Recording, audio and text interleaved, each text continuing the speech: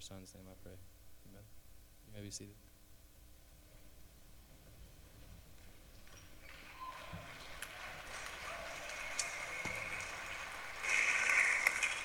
Good morning. Hi, Victoria. We'd like to offer a special welcome to our alumni who are here for homecoming. Welcome. I hope that while you're here, you would be reminded of the ways in which God transformed you in this place, and that you would reach out and say hello to students and even pray for students who are now where you once were. Students, next Wednesday is our fall day of prayer. We're going to offer a unique, it's going to be a little bit different this year. We're going to offer a number of unique opportunities to pray on Monday during chapel. I'll kind of outline those and what they're going to look like. But now I'm excited to introduce our speaker for this morning, Vinitha Rendall Reisner. Vinitha is a writer. She has a special gift of insight and honesty and an ability to communicate those things with eloquence and even beauty. She has a blog called Dance in the Rain. She writes for Desiring God Ministries, and last year she published a book called The Scars That Have Shaped Me, How God Meets Us in Suffering. She and her husband Joel are members at Christ Covenant Church in Raleigh, North Carolina, and they have 4 daughters. Will you please give a warm Scots welcome to Vinitha Rendall Reisner.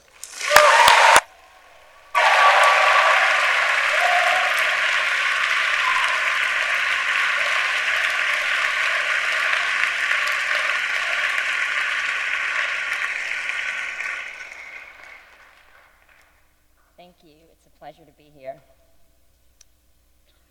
I was so excited as I stood in the elementary school hallway, right beside the side door exit. My mother was going to be so proud of me. I had just gotten back from being in the hospital for 9 months, and I had never been able to walk home from school by myself. But today I was going to try it and surprise my mother. So I pushed open the side door and started walking. After about a minute or so, I heard someone shouting, "Hey, you're a cripple. You don't belong here." And then I felt the sting of gravel on me and boys laughing. I was terrified. I didn't know what to do, but I kept on walking.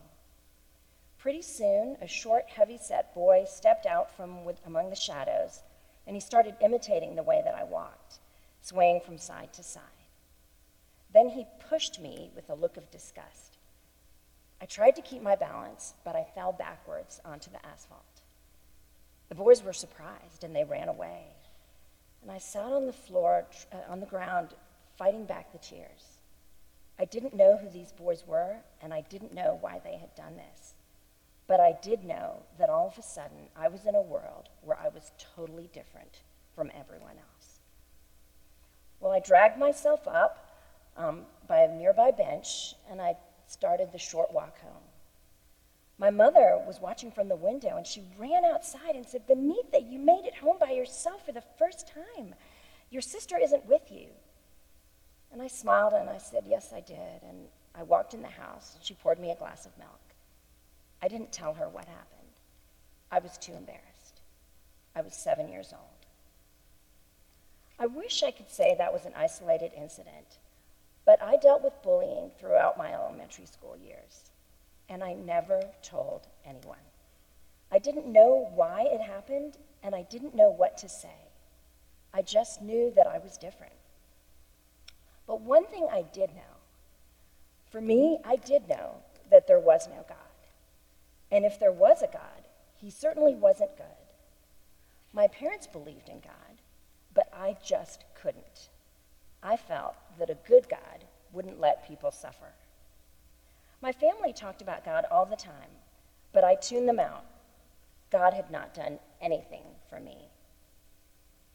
I don't know if any of you can relate to that feeling where others have faith, that your classmates, people around you have faith, but deep inside, you don't feel like you have faith. Maybe you feel like an outsider, and you want to fit in. That's how I felt. My family was from India, and I always felt different. I felt everyone was different from me, and I wanted to be like everyone else. Well, so let me back up and start from the beginning. I was born in India to Christian parents. When I was 3 months old, I contracted polio. Now, polio had been eradicated by that time, so the doctors had no idea what it was. So what started as a mild case of polio, which would have meant maybe I had slight weakness in my leg, ended up being much worse because the doctors gave me cortisone to lower my fever. And within 24 hours, I was completely paralyzed. I was a quadriplegic. And then the doctor said, oh no, we realized she had polio. Well, my family left India so that I could have good medical care. And I had my first surgery in England when I was 2. And by the time I was 12, I had 21 operations. Well, my earliest memories were of the hospital. I lived in a Shriners Hospital, where I stayed for 3 months after every surgery. And I lived on a ward with other kids, and my parents could only visit me on weekends. And then one time I was in the hospital for 9 months straight. I was on my back in a body cast.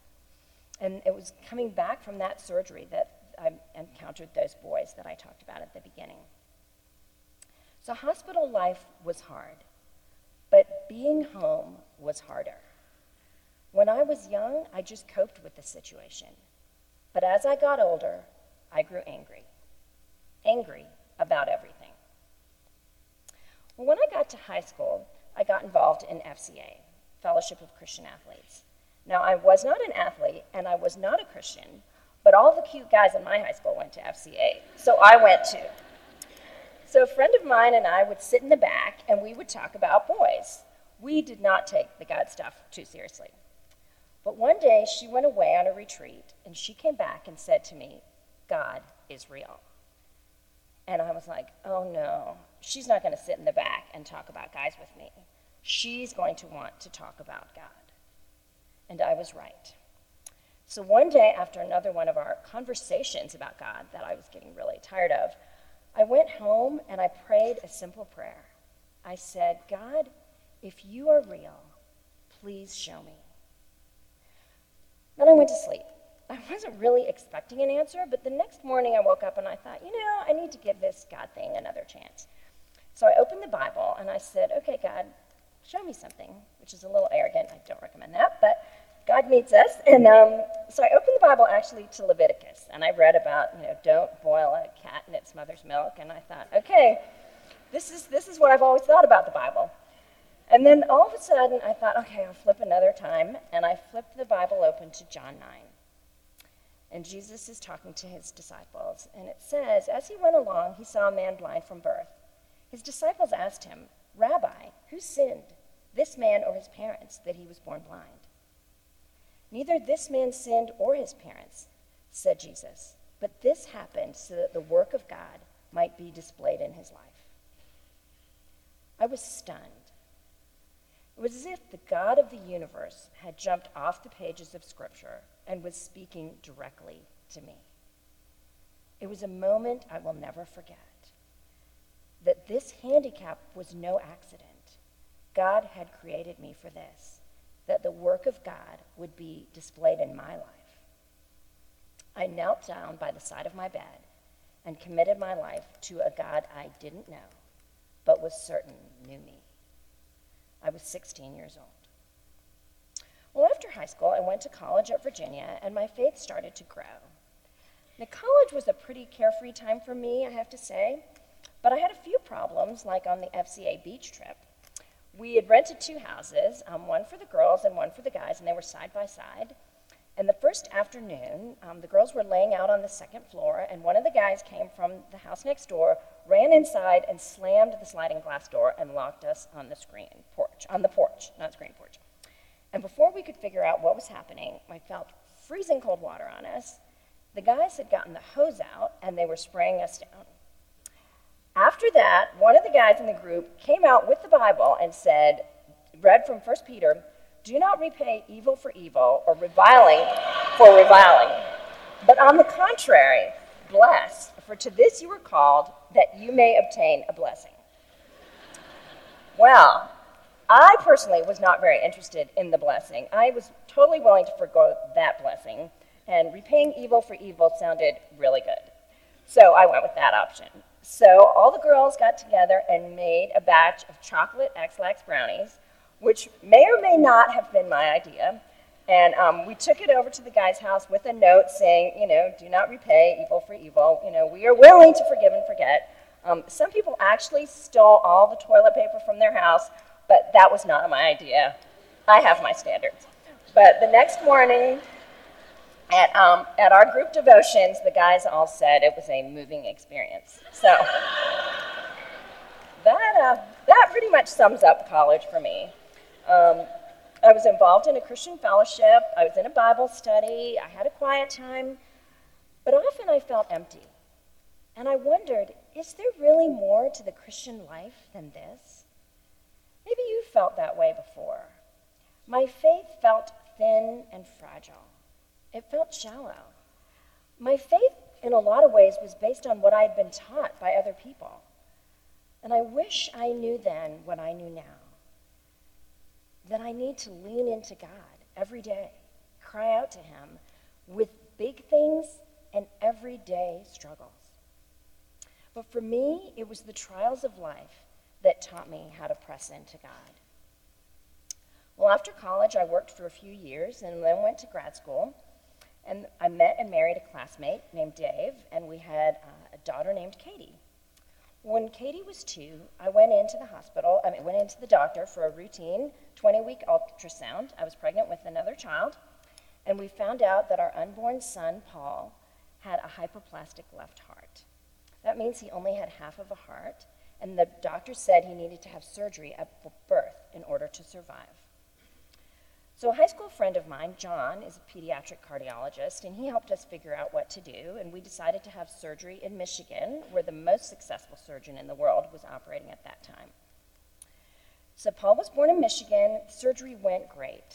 And so when he was 3 months old, we brought him home from the hospital. He had a sunny disposition. He was a really happy baby, and he did so well. Well, we couldn't go back to Michigan for his checkup, so we were going to a local doctor in Chapel Hill. And one week, the doctor wasn't there, and his substitute, his partner, was there, and he saw Paul and said, Paul is doing so well.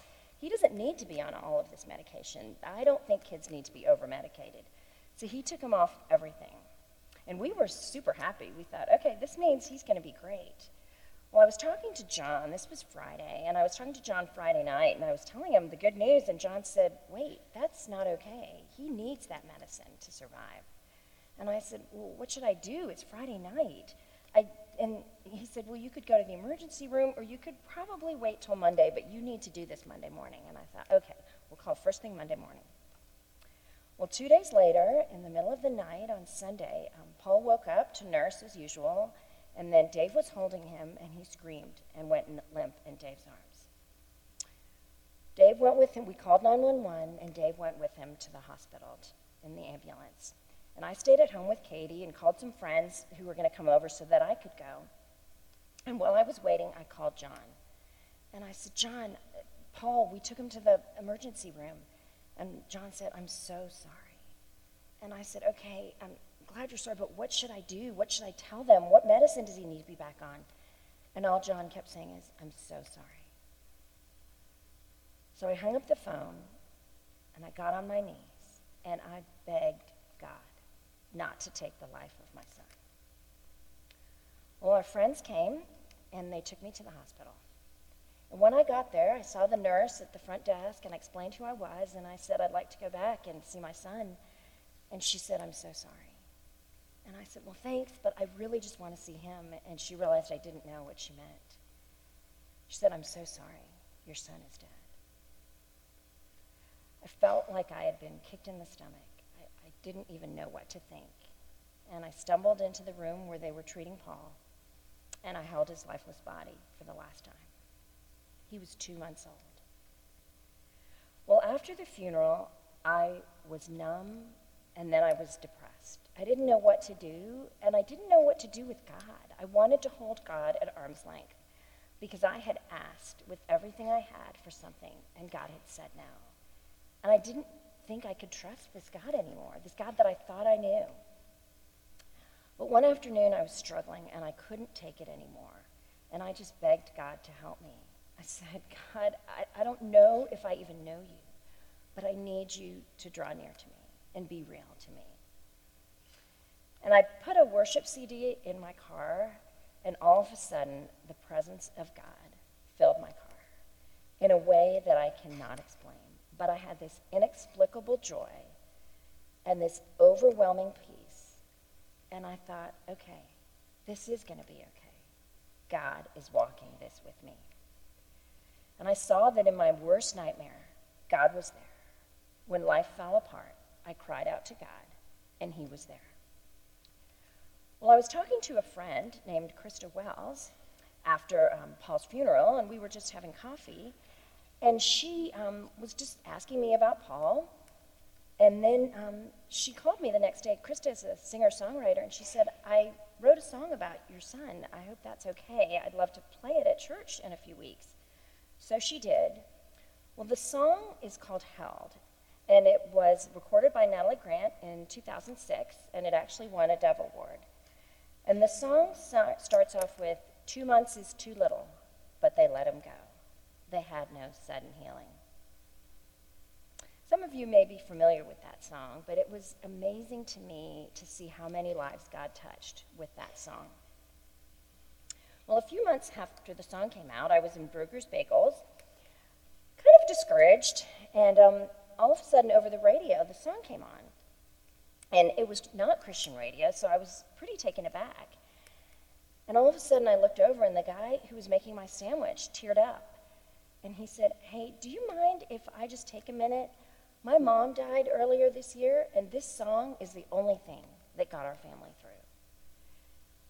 So I stood there as this guy was making my sandwich and mouthing the words to the song. And I realized God uses all of our pain. And his presence surrounded me that day and reminded me that when we cry out to God, he is there. For me, for the guy making my bagel, for all of us, God will be there when we cry out to him. Well, Paul died 20 years ago next month. And the year after that, I had a daughter. It was 20 years, and now 20 years later, the pain of losing Paul has grown less intense, but the lessons I've learned about God have grown stronger. And the greatest principle I've learned is that when life falls apart, I can cry out to God, and he will be there. 6 years later, I needed to hang on to that truth. I was pulling on my seatbelt, and it felt like a knife was going through my arm.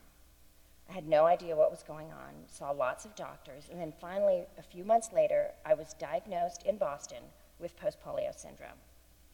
Now, post-polio affects polio survivors decades after the initial onslaught of polio, and it's characterized by escalating pain and weakness. The doctor said I basically have a set amount of energy, so everything that I do is taking away from the energy that I have. It's like money in a bank. You just make withdrawals. So he said I had to immediately give up all my hobbies. I couldn't waste my energy on frivolous things. And I asked, if I don't do that, what happens? And they said, in 10 years, you won't be feeding yourself.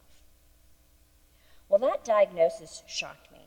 It was hard to imagine. I was an artist. I loved to do things with my hands. And it's still hard. I still grieve the loss of what was and won't be. John Piper said this, which was very helpful to me. Occasionally, weep deeply over the life you hoped would be. Grieve the losses, feel the pain, then wash your face, trust God, and embrace the life he's given you. So the only way I could embrace the life I had was to cry out to God. And I found out when I did, he was there. Well, I was still adjusting to this loss of my arms, trying to embrace the life that I had when my husband Dave came home and announced that he was leaving for someone else. Well, I was shocked. The unthinkable in my mind had happened, and it plunged me into the darkest time in my life. I would lock myself in my room and cry till I couldn't cry anymore. And my heart was so closed and my dreams were so buried, I thought life would never be good again. And I'm guessing some of you here have come from families that have gone through trauma. Maybe your parents have gotten divorced, or you've lost a parent or a sibling, and maybe you've called out to God and nothing has happened, and you've wondered if God hears or if he cares? I know what that feels like. I cried myself to sleep at night, and sometimes I lay in my bed screaming into the darkness, God, why do you hate me? Yet in the middle of that, God met me. Reading the Bible one night, the presence of God filled my room again, just as it had when I was in the car, and I knew that God was going to walk through with me. I didn't know when my life would change, but I did know that God would deliver me. And I saw that once again, when I cried out to God, he was there. Now, after that, things were not easy, but God did take care of me. Dave and I got divorced, and 2 years later, I met and married a wonderful guy named Joel. Well, I started this message with how I questioned God, whether he was good, and if he existed or if he was good. And some of you sitting here may think that I'm the poster child to prove that God isn't good or isn't powerful because of all that I've been through.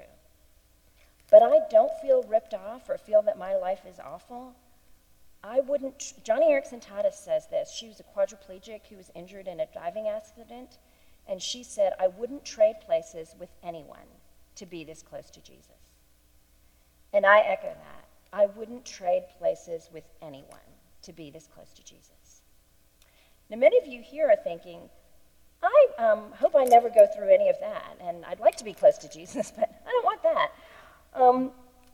And hopefully you won't face all of the things that I faced, but many of you here will face hard things, and some of you will face some of the things that I've faced. But even more relevant now, today, everyone here has things in their life that they wish were different. So think for me about what your greatest struggle is. What's the hardest thing in your life right now? Think about and consider that your hardest struggle may be what God is using to draw you closest to him. What you think is going to break you, God can use to deeply shape you. What you think is going to break you, God can use to deeply shape you. Lilias Trotter, who was a missionary in the 1800s, says this: take the very hardest thing in your life, the place of difficulty, outward or inward, and expect God to triumph gloriously in that very spot. Just there, he can bring your soul into blossom. So think about that for me.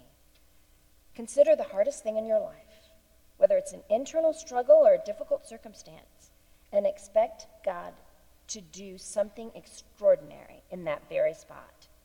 That may be exactly where God does his most beautiful work in you. God has met me profoundly through my struggles, and they've been all used to shape me.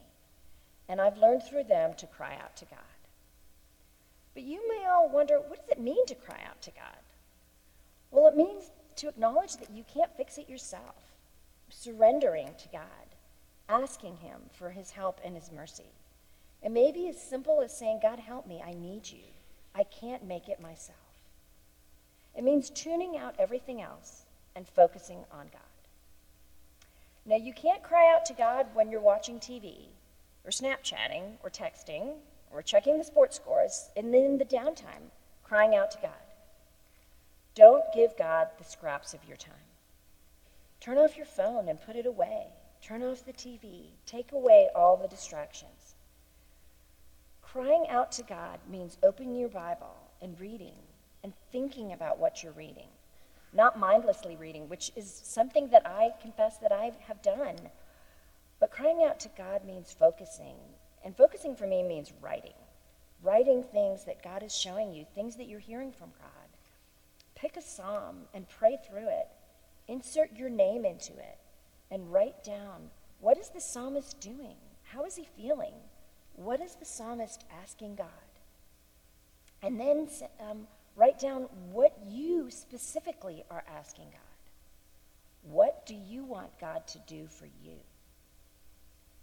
And after you have read and written down what you want God to do for you and what's going on in your heart, and pray and talk to God like a friend. Pour out your heart to God. And then be silent. Even just for a minute, a minute of silence with God. Often I pray from 1 Samuel when God is calling Samuel and Samuel says to him, "Speak, Lord, your servant is listening." Just wait with God in the silence.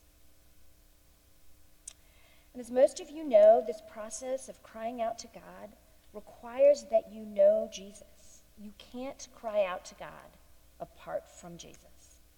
We pray in Jesus' name, and it is only through Christ that we can possibly have a relationship with God and be right with God. I don't know what is happening in your life, what keeps you up at night, but God knows every minute detail, and he loves you fiercely. Lean into Jesus. Cry out to him. He will be there. He will carry you, and he will comfort you. Through the storms of life and through the mundane, everyday struggles.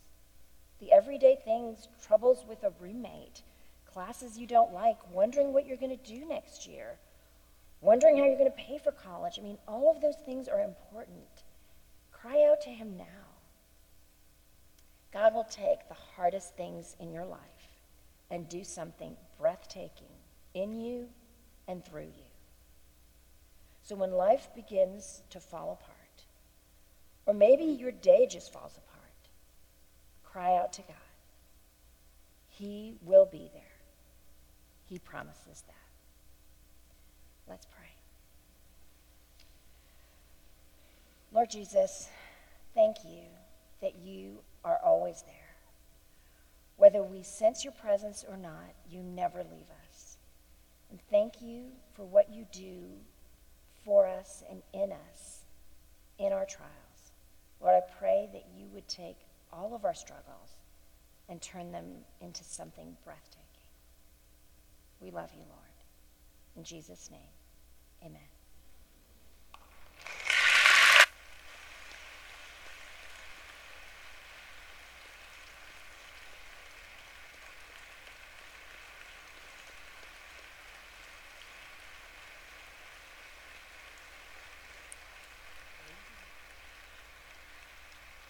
Praise